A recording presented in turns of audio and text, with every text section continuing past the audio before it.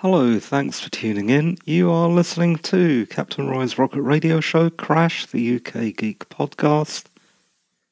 This is episode 404, recorded on Sunday, the 19th of September 2021. And the time at the beginning of the show is 15:12:05.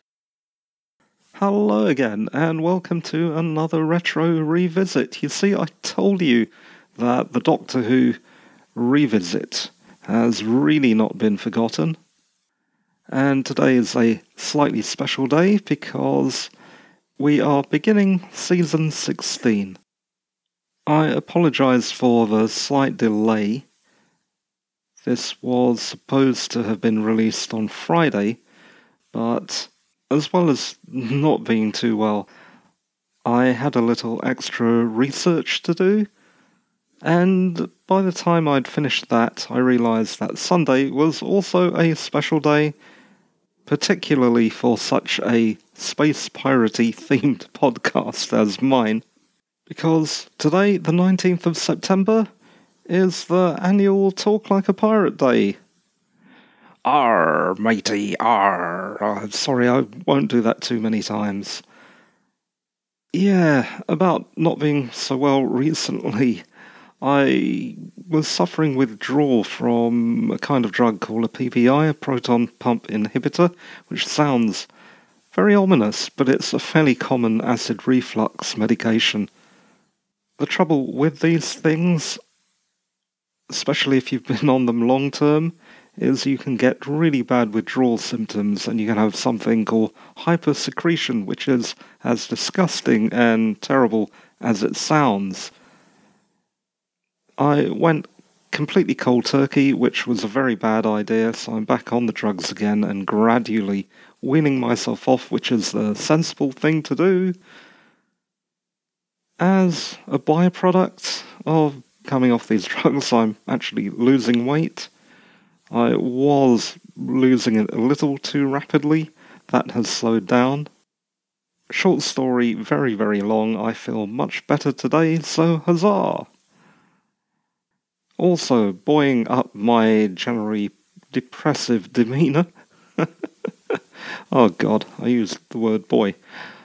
I saw a jaunty little magpie working hard just to survive a few days ago. And I was suddenly just very grateful for being a human and not a magpie. Even a very slightly ailing human being. Yes, I won't bury you in this unbearable joie de vivre. I'll get on with the rest of this. Sorry about that. Though I will continue in a slightly self-reflective manner, and let us talk again about how Doctor Who influenced me and how I was predisposed to such influence, which is something I talk about sometimes. I feel like it's time to talk about it again. For a start, my perception of time is that I don't feel that distance from the ancient past. That's because of my family's interest in ancient history, was watching these programs on TV, but also because of my postgraduate study and some of my past work experience. And, of course, Doctor Who is a show about time travel, and time travel, in fact, is such a well-worn path trod by many science fiction authors and creatives. Not just Doctor Who.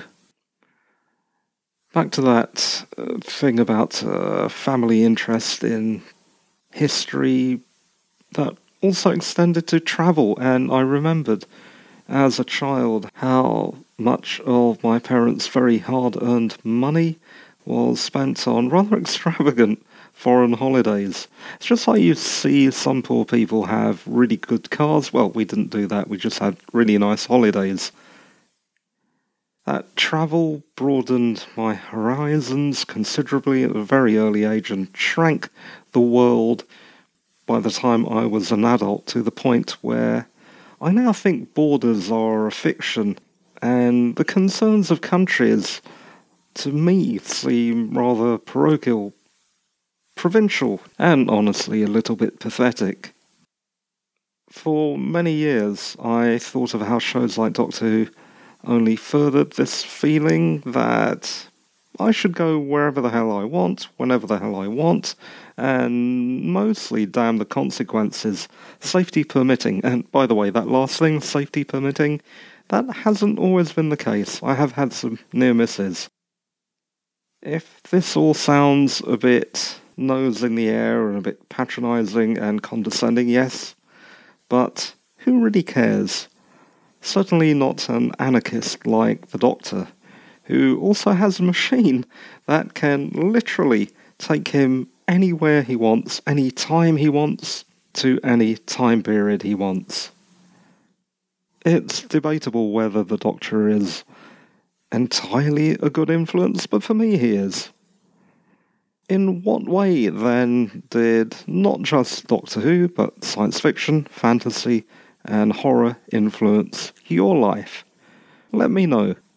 Hopefully it influenced your life in a good way. That is it for the State of the Rewatch this week. It's like the State of the Union. Let us now move on to some notes about this particular revisit, which I haven't mentioned yet. Today I am talking about the Rebos operation from 1978. As has been the case for quite some time, Tom Baker plays the Fourth Doctor. His companions are Romana, played by Mary Tamm, who we will get to know very soon. She is the replacement for Leela. And K9 Mark II, played by John Leeson. The director was George Spenton Foster, the writer Robert Holmes, the producer Graham Williams. And regarding locations, this was a studio-filmed story, filmed at BBC Television Centre, Studio TC4 in Shepherd's Bush. The Rebos operation is story 98098 and is the first serial of season 16. It consisted of 4 25-minute episodes and was first broadcast from the 2nd to the 23rd of September 1978, and it follows the Invasion of Time, which we covered in Pod 398. Let's do our On This Day segment. And on this day, as is generally the case, not a thing of any significance happened. Not even cosmically. Interestingly, when I tried to look up astronomical activity on that day, Google did not show me astronomical activity. It showed me a whole lot of sites about astrology. That's not great. Okay, then let us talk about what happens in the Rebos operation, and then I'll tell you what I thought. The Doctor is in the TARDIS with K9 Mark II and planning a nice little holiday when he is diverted by a being called the White Guardian, who gives him the task of retrieving the Key of Time. The Key of Time is a device whose pieces have been scattered and must be brought back before another being called the Black Guardian gets the device and puts it to evil use. The Doctor is assigned a young Time Lady, Romana, which is a shortened version of Romanad Voratrelunda, which the Doctor is not keen to have to repeat too many times.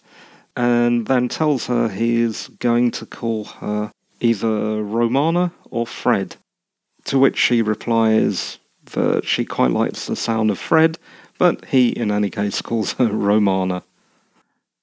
Leaving K9 Mark II behind in the TARDIS, he and Romana arrive on the medieval world of Rebos, their mission to retrieve the device, the Key of Time, in the midst of the arrival of native guards and a warlord in the market for a planet, the planet Rebos, which is being sold by a couple of interstellar criminals named Garon and Unstoff. To further complicate matters, the device is disguised as an extremely valuable lump of a gem called Jethric, which is a substance that currently powers space travel in this era. There's an interval in which we are introduced to a Galilei-like Binro, who is very helpful to one of the crooks, Unstoff. He is a persecuted scientist living in poverty in the main town, and there's a lovely interplay between him and Unstoff, and the pair form a bond.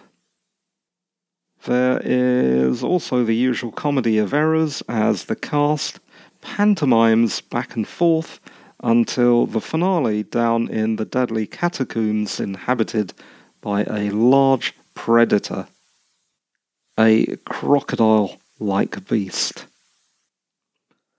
The warlord, the Graf Vindicay, is killed by his own bomb that he initially gives to the Doctor, who is disguised as one of his troopers and expects his trooper to deploy this bomb as a suicide device. The Doctor deftly passes the bomb back to the Graf Vindicay, and he is killed by his own bomb. At the denouement, the Doctor again pulls the old switcheroo, in this case a double switcheroo, with Garon, the main confidence man, and regains the Jethric that Garon pickpocketed from him in the first place. In the closing scene, back in the TARDIS, they, the Doctor and Romana, use the key detector given to them by the Guardian to reveal the double crystal forming the first part of the Key of Time. Okay then, let us talk about what I thought. The mission to retrieve the key is the standard MacGuffin hunt story arc, and I almost immediately found myself thinking, oh no, 5 more until we can start a completely new story.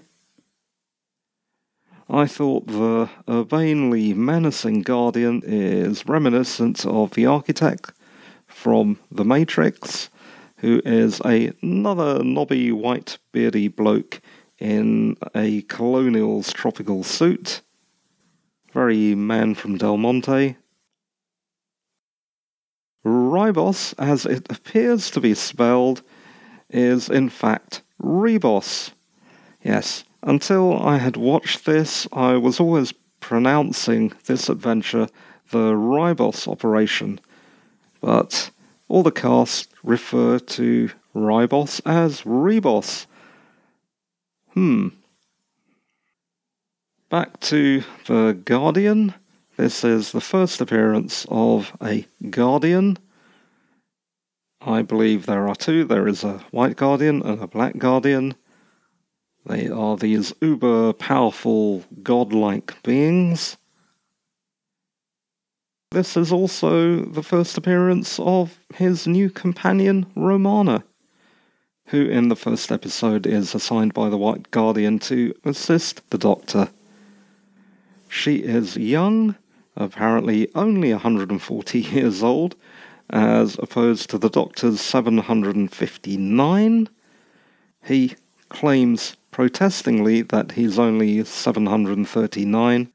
I think 739, he says something like that, but he doesn't agree that he's 759 years old.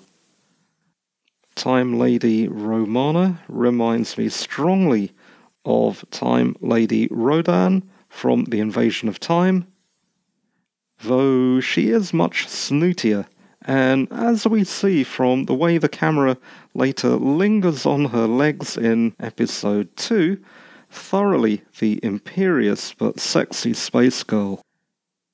K9 Mark II takes a few steps back when he first meets her in the TARDIS's control room, though he was also very impressed by Leela. Apparently K9 is something of a lady's dog. Romana is an alumni of the Citadel's Academy on Gallifrey, though she says of the Doctor's academic performance, well, it's better than scraping through with 51% at the second attempt. Oh, that's nice of her, isn't it? Let's go on a little tangent here. It only took me the first attempt to scrape through. That was at postgraduate level. So take that, Doctor. Though, according to what I was told, I also only scraped through with just over 50%. In any case, Romana is very different from Leela. She is every millimetre or nanometre the Citadel sophisticate. The Rebos operation is a burglary mixed up with a caper. The Doctor's trying to burgle a piece of the Key of Time, and there's also a con caper going down between Offworlders, the pair of dodgy traders, Garon and Unstoff, and their royal client/mark, the Graf Vindicay. It's the usual overly complicated plot that is a feature of Doctor Who, both Old Who and New Who. The Key of Time.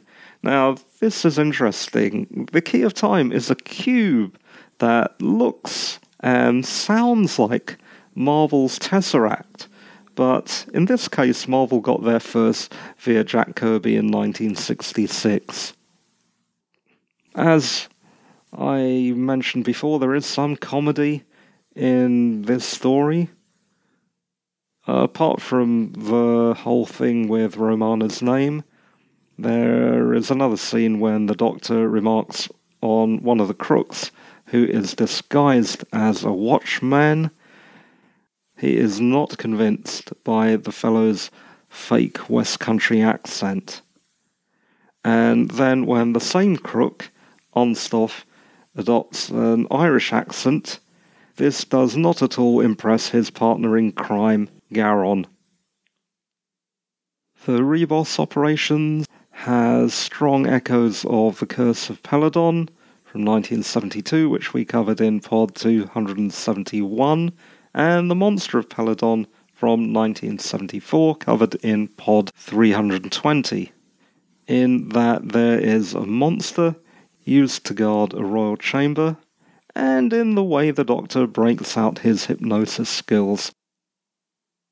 The first appearance of the creature is via the feet, which is a little silly, and I do wonder why all monsters in all movies except Alien have silly feet.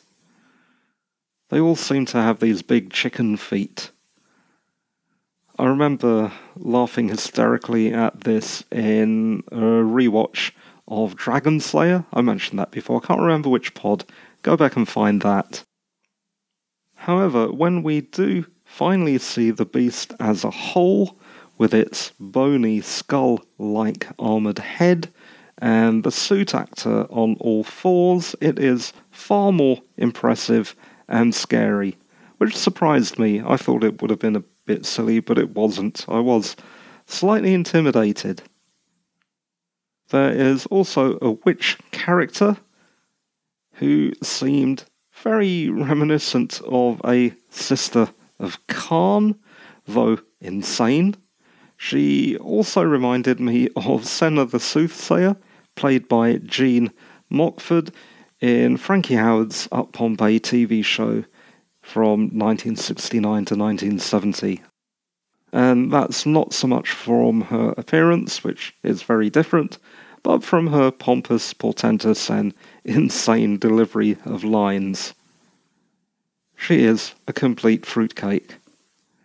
Although she is not wrong in her predictions. As I briefly mentioned, I was moved by the relationship between the helpful Binro, a scorned and poverty-stricken scientist, and Unstuff, one of the crooks. Binro believes that the stars are other suns and there are other worlds out in space. Remember, this is a medieval world. I felt terribly sad when he is killed towards the end, as I had hoped the two crooks would take him into space to show him that he was right all along, and maybe he would have a nice life on another world. Like his predecessor, K9 Mark II, does not follow orders to stay, which is lucky for the Doctor when the robot dog comes to his aid, which is often the case. Finally, let us move on to some trivia, and I was just talking about K9 Mark II, so let's do that some more. This sees K9 Mark II in action, but I cannot see a physical difference between K9 Mark I and Mark II made by the Doctor. Mark I, if you remember, was made by Professor Marius and introduced in The Invisible Enemy from 1977, which we covered in Pod 388. Mark I left with Leela in The Invasion of Time, 1978, which we talked about in Pod 398. Mark II appears this week in The Ribos Operation until Warriors Gate in 1981, in which he is left badly damaged with Romana. K9 Mark III was introduced in K9 and Company, the episode titled A Girl's Best Friend from 1981. K9 and Company was only a one-episode pilot featuring show favourite Sarah Jane Smith. He and Sarah Jane Smith reappeared in the 20th anniversary special, The Five Doctors, in 1983. Mark III's final appearance was in New Who's School Reunion from 2006, in which he dies and is rebuilt and presented to Sarah Jane Smith as K9 Mark IV. K9 Mark IV worked with Sarah Jane Smith throughout the Sarah Jane Adventures from 2007 to 2011. I believe, though I can't confirm because my research didn't go that far into this, that more than 12 props were made. Of those, 12 were sold off by the BBC, one of which made its way to Abertay University. It was restored by a student named Gary Taylor in 2018 using a Raspberry Pi, because there wasn't really much left after some rain damage had got into the fiberglass shell, and so really had to gut the whole thing and replace it with a Raspberry Pi. I wonder if he implemented any kind of AI assistant like Jasper or Mycroft and then maybe changed the voice to somehow match John Leeson's. I mean, we've got that new AI voice faking technology quite recently. That would be quite a good thing to try out. Gary Taylor, on the off chance that you are listening to this, let me know if that is something you're interested in doing. Maybe we could have K9 on the show. That is it. I've got to say, this is a bit of an unusual recording. I don't know if I actually mentioned this at the top of the show now. What is wrong with me? The aging brain, but I'm not taping in the usual place today. I'm actually taping in my bedroom, not in the studio, and man, it is noisy. My bedroom, although it's high up, it's on a level with the road, whereas the studio is low down and there's a bank and some trees going up until you reach the road, so the road isn't going directly into the mic. I have got the mic facing me rather than the window, which is the case in the studio, so maybe that will make a difference, but there is a hell of a lot of noise out there. I do apologise if this turns out to be quite a noisy recording. I'm not quite sure if it is or not.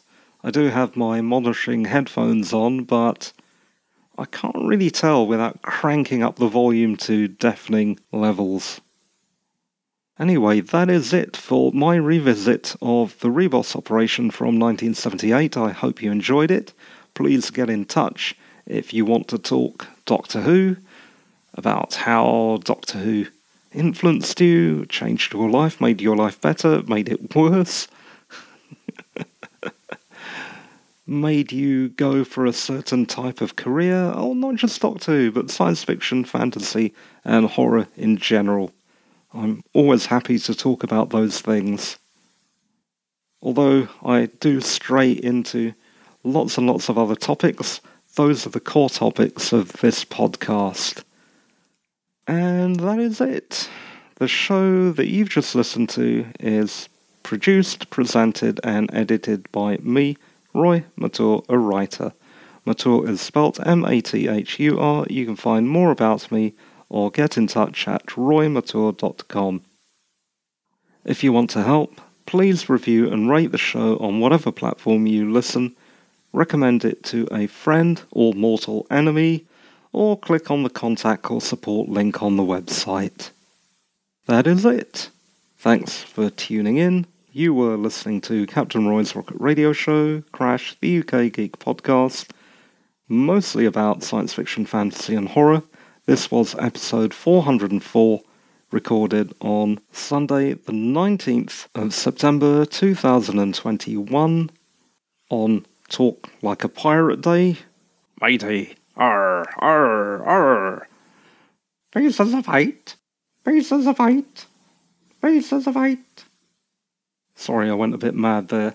And the time at the end of the show is 15:53:11. I probably will not record this from the bedroom in the daytime again. Thanks for listening, everyone. Thanks for listening, nerdlings. And bye-bye for now. Bye.